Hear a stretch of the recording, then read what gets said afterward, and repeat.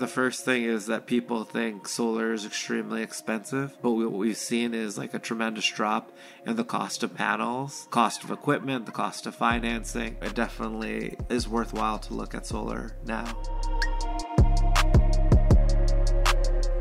Welcome to another episode of the Solar Maverick with your host, Benoit Thanjan, and co-host Lee Wang.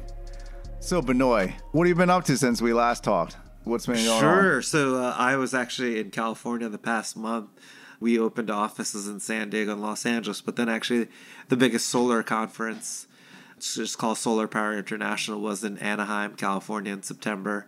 And I actually had an opportunity as well to speak in the conference. There was about 20,000 people who attended the conference this year, and they had it actually in Anaheim 2 years ago, and it was around 16 to 17,000. So it's exciting to see like the industry growing. They also incorporated energy storage, which is a topic we kind of mention a lot because in the future it's going to be solar plus energy storage, as a viable long-term solution.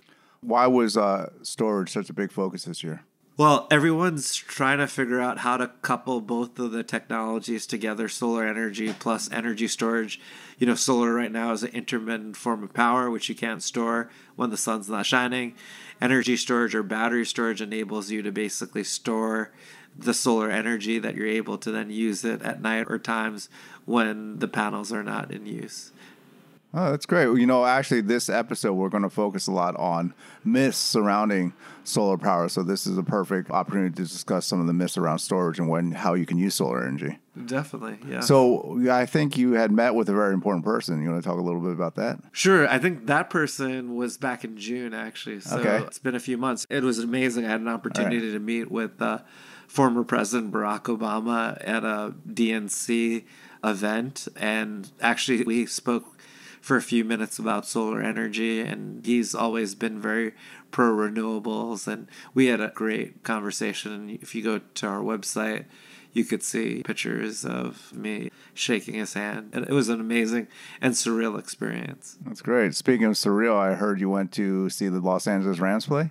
Yes, I saw the Rams play and the LA Chargers, so both LA teams, which are both actually with some of the best teams in the NFL, and it was amazing to go to the Rams game and kind of see the excitement, at least in the LA Coliseum, for the Rams. They were obviously in St. Louis for a very long time, but the fan base was definitely very engaged versus the Chiefs, and it was a Thursday night game, and it was pretty amazing. So did they look like the best team in the league right now?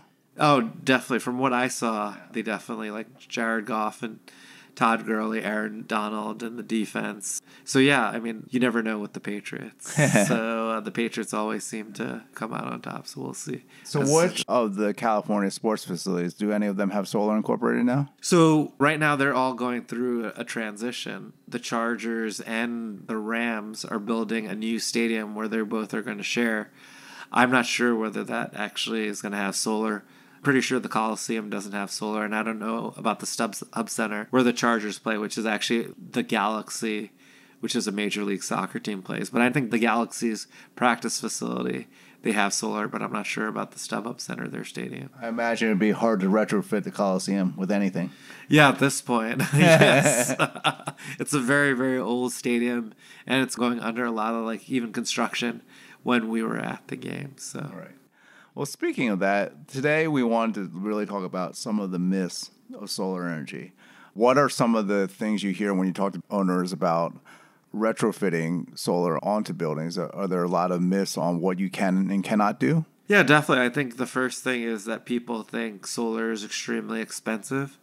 Most of these building owners are going solar based on it being cheaper than what they're currently paying for electricity. Right now, basically, especially when you talk about the Northeast and Mid-Atlantic, not California, Arizona, Hawaii, you do need government incentives to make these projects work. But what we've seen is like a tremendous drop in the cost of panels and cost of equipment, the cost of financing.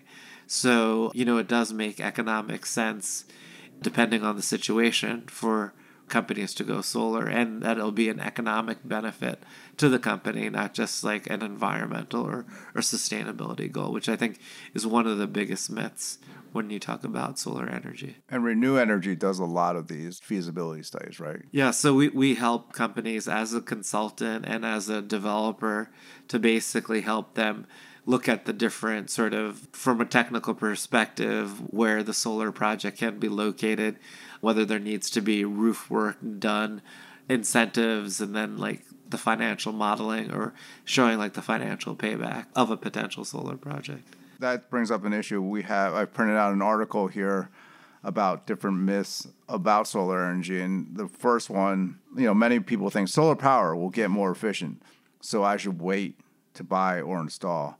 And in this article, they say, well, many companies are working to improve the efficiency of solar panels. The current technology for solar panels is well established. Do you agree with this general statement that people shouldn't wait? As I said, there are incentives, federal and local, that actually make the payback of these systems pretty quick. So, for example, there's a federal investment tax credit and accelerated depreciation that basically pays for 50% of the cost of the system, and that doesn't include the state level incentives. Yes, costs are coming down significantly. As I mentioned, panel prices have gone down 500%. Also, like the efficiency of the panels, meaning the sunlight that you could actually convert to usable energy, has increased dramatically from like maybe 10% to now like 20%. So you've seen a doubling on that. But based on the government incentives, it definitely is worthwhile to look at solar now. The technology is pretty well established. So even if I'm a conservative building owner, financially conservative building owner, if I invest in solar now, are you saying that it's worthwhile, A, and that you can probably upgrade your systems as you grow? Is that accurate too? The solar panels usually last 25 to 30 years, so you're not going to really change it. But based on the building owner situation, it might make sense to do solar now than waiting, specifically related to like the federal and state level incentives. Like, for example, this investment tax credit, that's 30% is going to be stepping down over a period of time. And that is a huge sort of economic incentive.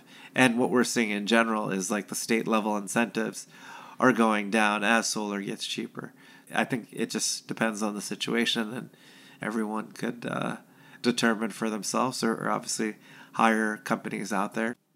So, Benoy, last time we talked about the difference between different states in America that are leading the solar charge, and you mentioned Massachusetts and even where we are here in New York, New Jersey, as being pretty forward-thinking as far as solar goes. One of the myths discussed in the article is that solar panels do not work well in cold climates. And this article states that most solar panels actually work pretty well in cold, and as long as it's sunny conditions. Talk about this perception. Yeah, definitely. So, as long as the sun is shining, no matter whether it's cold or hot, the panels will be generating energy. So, yes, you're not going to get the same production from the same panel in New Jersey as in California, because obviously California get a lot more sun. But still, New Jersey, even in the wintertime, if it's a really cold day and there's a lot of sunlight coming, then your panels are going to still be performing at the same way it would be in a cold or warm climate. Along those lines, another point that people don't seem to understand, which is brought up in this article, is solar panels. They think that solar panels require a tracking system to follow the angle of the sun. This article is saying that, in fact, they don't need a tracking system, that they do sort of adjust throughout the day without one. Yeah, so usually what has happened is usually you're trying to get southern exposure because that's where you'll get the most sunlight. So you'll have your panels facing southward to take advantage of the sun. There was a big price difference between fixed tilt, which is basically meaning that what's holding your panels stays basically in the same place, or trackers, which basically move the sun. But we're seeing like tracker technology, like the pricing is starting to come down, so you're able to get more solar generation from it. And depending on the price of the tracking versus fixed tilt, it might make sense based on the cost and then how much additional generation that you'll get. And again, Renew Energy will help you. Oh yeah, we can help with these things. It really depends on the situation and as well the weather environment, because sometimes variable tracking systems might not work in extreme snow conditions, but even then that technology is getting better as well for that. Along those lines, there's also this perception that solar panels will require a lot of maintenance. Is actually more maintenance than roofs in general are high maintenance parts of a building. Give our listeners a sense of whether it's a lot more maintenance, kind of in the middle, or depends. One of the great things about solar, the biggest cost is related to the installation. And then there's ongoing operations and maintenance, but it's pretty low. And then, so, you don't really have to kind of actively be watching the system and how accurate, like, the monitoring is. And with string inverters, you're able to actually go on a panel level and tell which panels are going out. As far as with roofing, I mean, usually if you're going to put a solar system, you're going to do some sort of, if it's not a new roof, some sort of restoration or upgrade or new roofing to make sure that the solar and the roof is within the same useful life. Because, as I said, solar panels last for 25 to 30 years. You don't want to be taking it out and then putting it back. So that's why making sure the roof is in great condition before you actually install anything is very important. That actually brings us to another point, and I know you don't specialize in residential installations, but that said, this is still an interest of commercial property owners. People are worried that solar panels will make their buildings or their roofs unattractive. Is this a good designer can alleviate that, or do you think that this should be a concern at all? I think it's subjective. It was interesting in the beginning, people had an issue feeling that solar panels looked ugly. Mm-hmm. So, but over time, people have actually said they like it because it shows that they're into renewable energy and sustainability. So it really kind of depends on the person. Like, there are solar shingles, mm-hmm. which Tesla has become famous for marketing that. But the unfortunate thing about that is you're not going to get the same production that you would with roof shingles, at least now with your typical sort of solar installation with your regular sort of panels. So solar shingles are a way of getting around that. But unfortunately, it doesn't absorb as much sun, and it's more costly than your traditional installation. So I'm going to bring up an article written by Leslie Marancola, and she's a CEO of Engaza. And Leslie, if you're out there, Benoit is not really connected with you on LinkedIn, so find Benoit Tangent out there, Leslie. So she says that there are some things people get wrong about solar energy. She's saying that the influx of cheap, low-quality solar products in emerging markets has remained a pervasive problem. Off-grid families who have invested in low-quality solar products often lose trust in solar because these products tend to break only after several months of use. Luckily, as energy access industry has matured over the last several years, the importance of many high-quality solar products into emerging markets has helped change the consumer perception of solar. What do you think of what she's saying? Obviously, if you buy low-quality equipment, then you should expect that it's not going to last that long. I think what's happening is there are a lot of manufacturers out there, but when we develop a project, we're always working with Tier 1, the most high-quality sort of material. Actually, talk a little bit more about this subject. How does your company grade the products it's working with? Is there a system within the industry that these tiers, is this a regulated system? Sure. So, the most popular company that does the Tier 1 panel, at least for panels, is a company called Bloomberg. And they basically have a process where they approve Tier 1 panels. And it's also related to the stability of the company, meaning the financial assets. And then there's a company called DNVGL, which I think they'll look at other sort of equipment and tell you whether it's basically Tier 1. So everything we work with our investors on commercial, industrial, utility scale is Tier 1. So I could see how, obviously, if you're not using the top tier equipment, that you would have some problems with it. Renew Energy only works with the top tier equipment because it's better for everyone, yes. basically. Yes, basically, okay. Yes. So Leslie also talks about how important it is to have good batteries to store Sure. this energy. And this is something you've been really emphasizing lately. Tell our listeners about the battery and why this part of the process is so important. Sure. So batteries are great because, as I said before, like solar is an intermittent form of power. Solar really works when the sun is shining. And there are times specifically at night where you cannot save the solar energy because the batteries are too expensive. But what we're seeing is specifically like the lithium ion technology for batteries, the pricing is going down substantially, similar to what we were seeing in solar with the panels. So, right now it's actually challenging from a commercial industrial perspective in the US to make solar plus energy storage economical. But we're seeing everyone kind of looking at that because that's going to be the future. States working on incentives, combining solar plus storage, for example, Massachusetts in their new SPART program, which is basically a feed-in tariff, has like an adder for if you have storage within it. I think she's focused actually on residential because that gives you an opportunity, especially in developing countries, to have energy independence from the grid and produce your own energy. So I could see that's why it's huge. It's going to be, once solar plus storage becomes economical and more cost competitive, you're going to see it being adopted pretty much everywhere because then you have energy independence from the grid. You also have reliability, like during Sandy. We lost power because transmission and distribution lines went down, and the utility would then have to go and find out where that issue is and fix it. But if you're actually generating your own energy and using it, it creates a lot of different opportunities regarding. Actually, that's a very interesting point. We were here. You and I actually went to get pizza together during Hurricane Sandy. Yes. And then most of the business in our area had lost power. How can solar energy and good use of solar energy impact future natural disasters in helping recover from it? Hopefully, in a time in the near future, you could probably produce most of your electricity on site. It depends, obviously, on the landscape of your home or how it's kind of set up, meaning available land for solar with no issues with shading or anything like that, and space.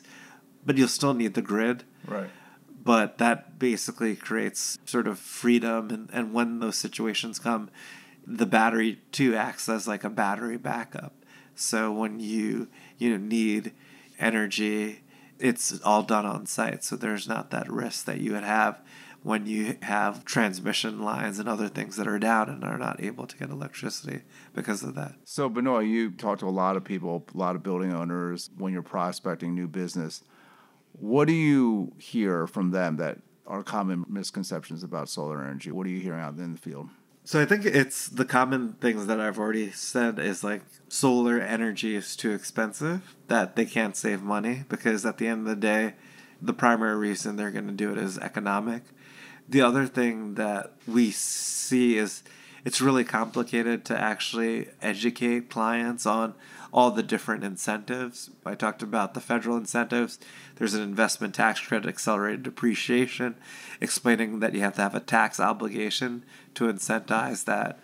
And then really explain sort of the other incentives and to make sure that they have, from a financial and technical perspective, an ideal location. So those are kind of the different things that we work with the building owner to get them comfortable with solar.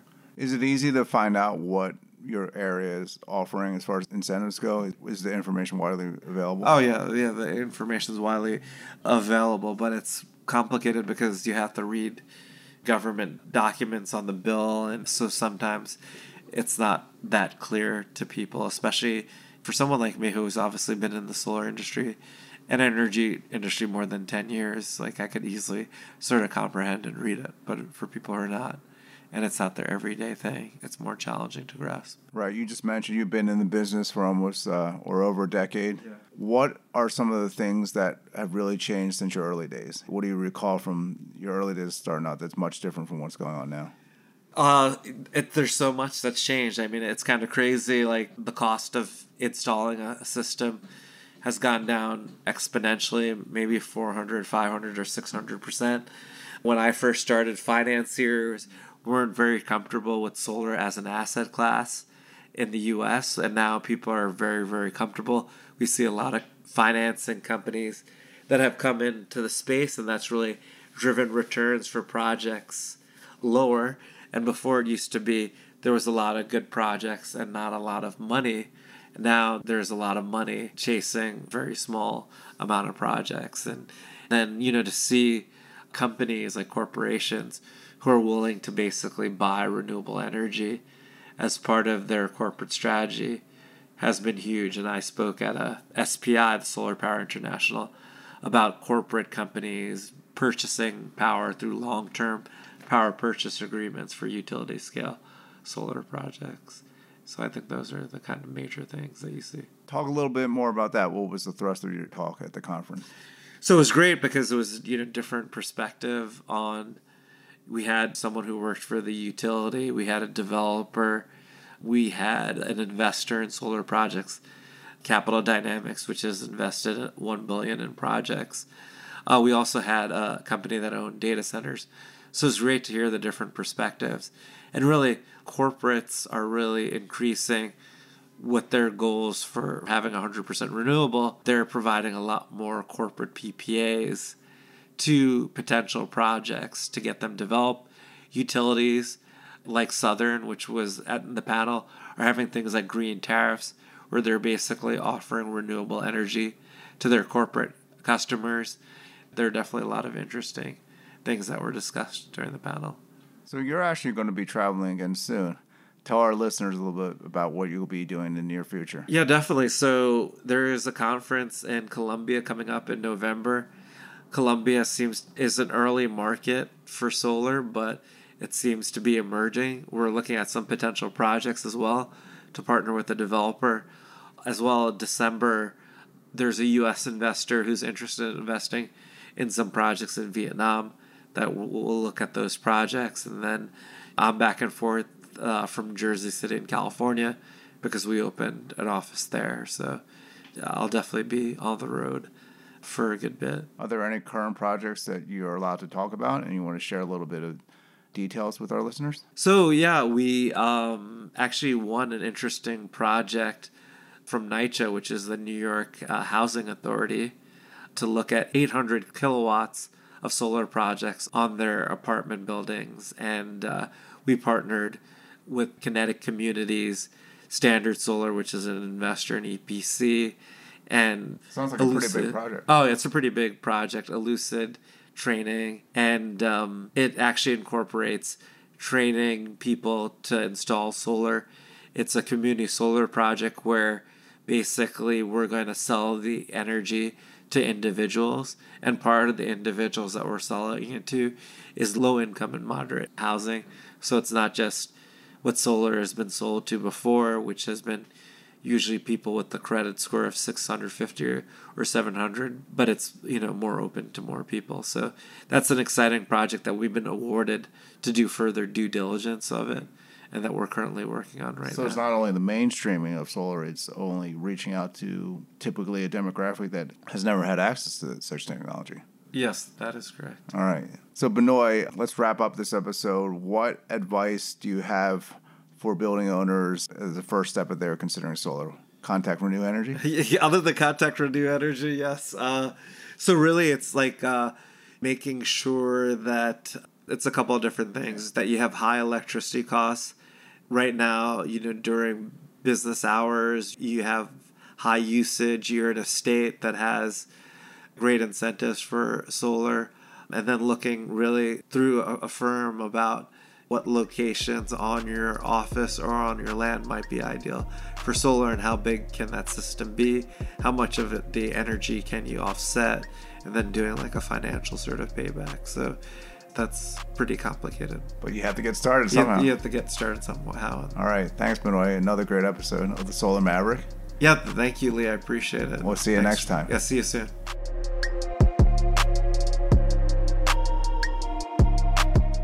Thank you so much for listening. If this content is delivering value to you, please go to iTunes and Stitcher Radio and leave us a 5-star review. That helps us build this community, and that's what we're all about right now.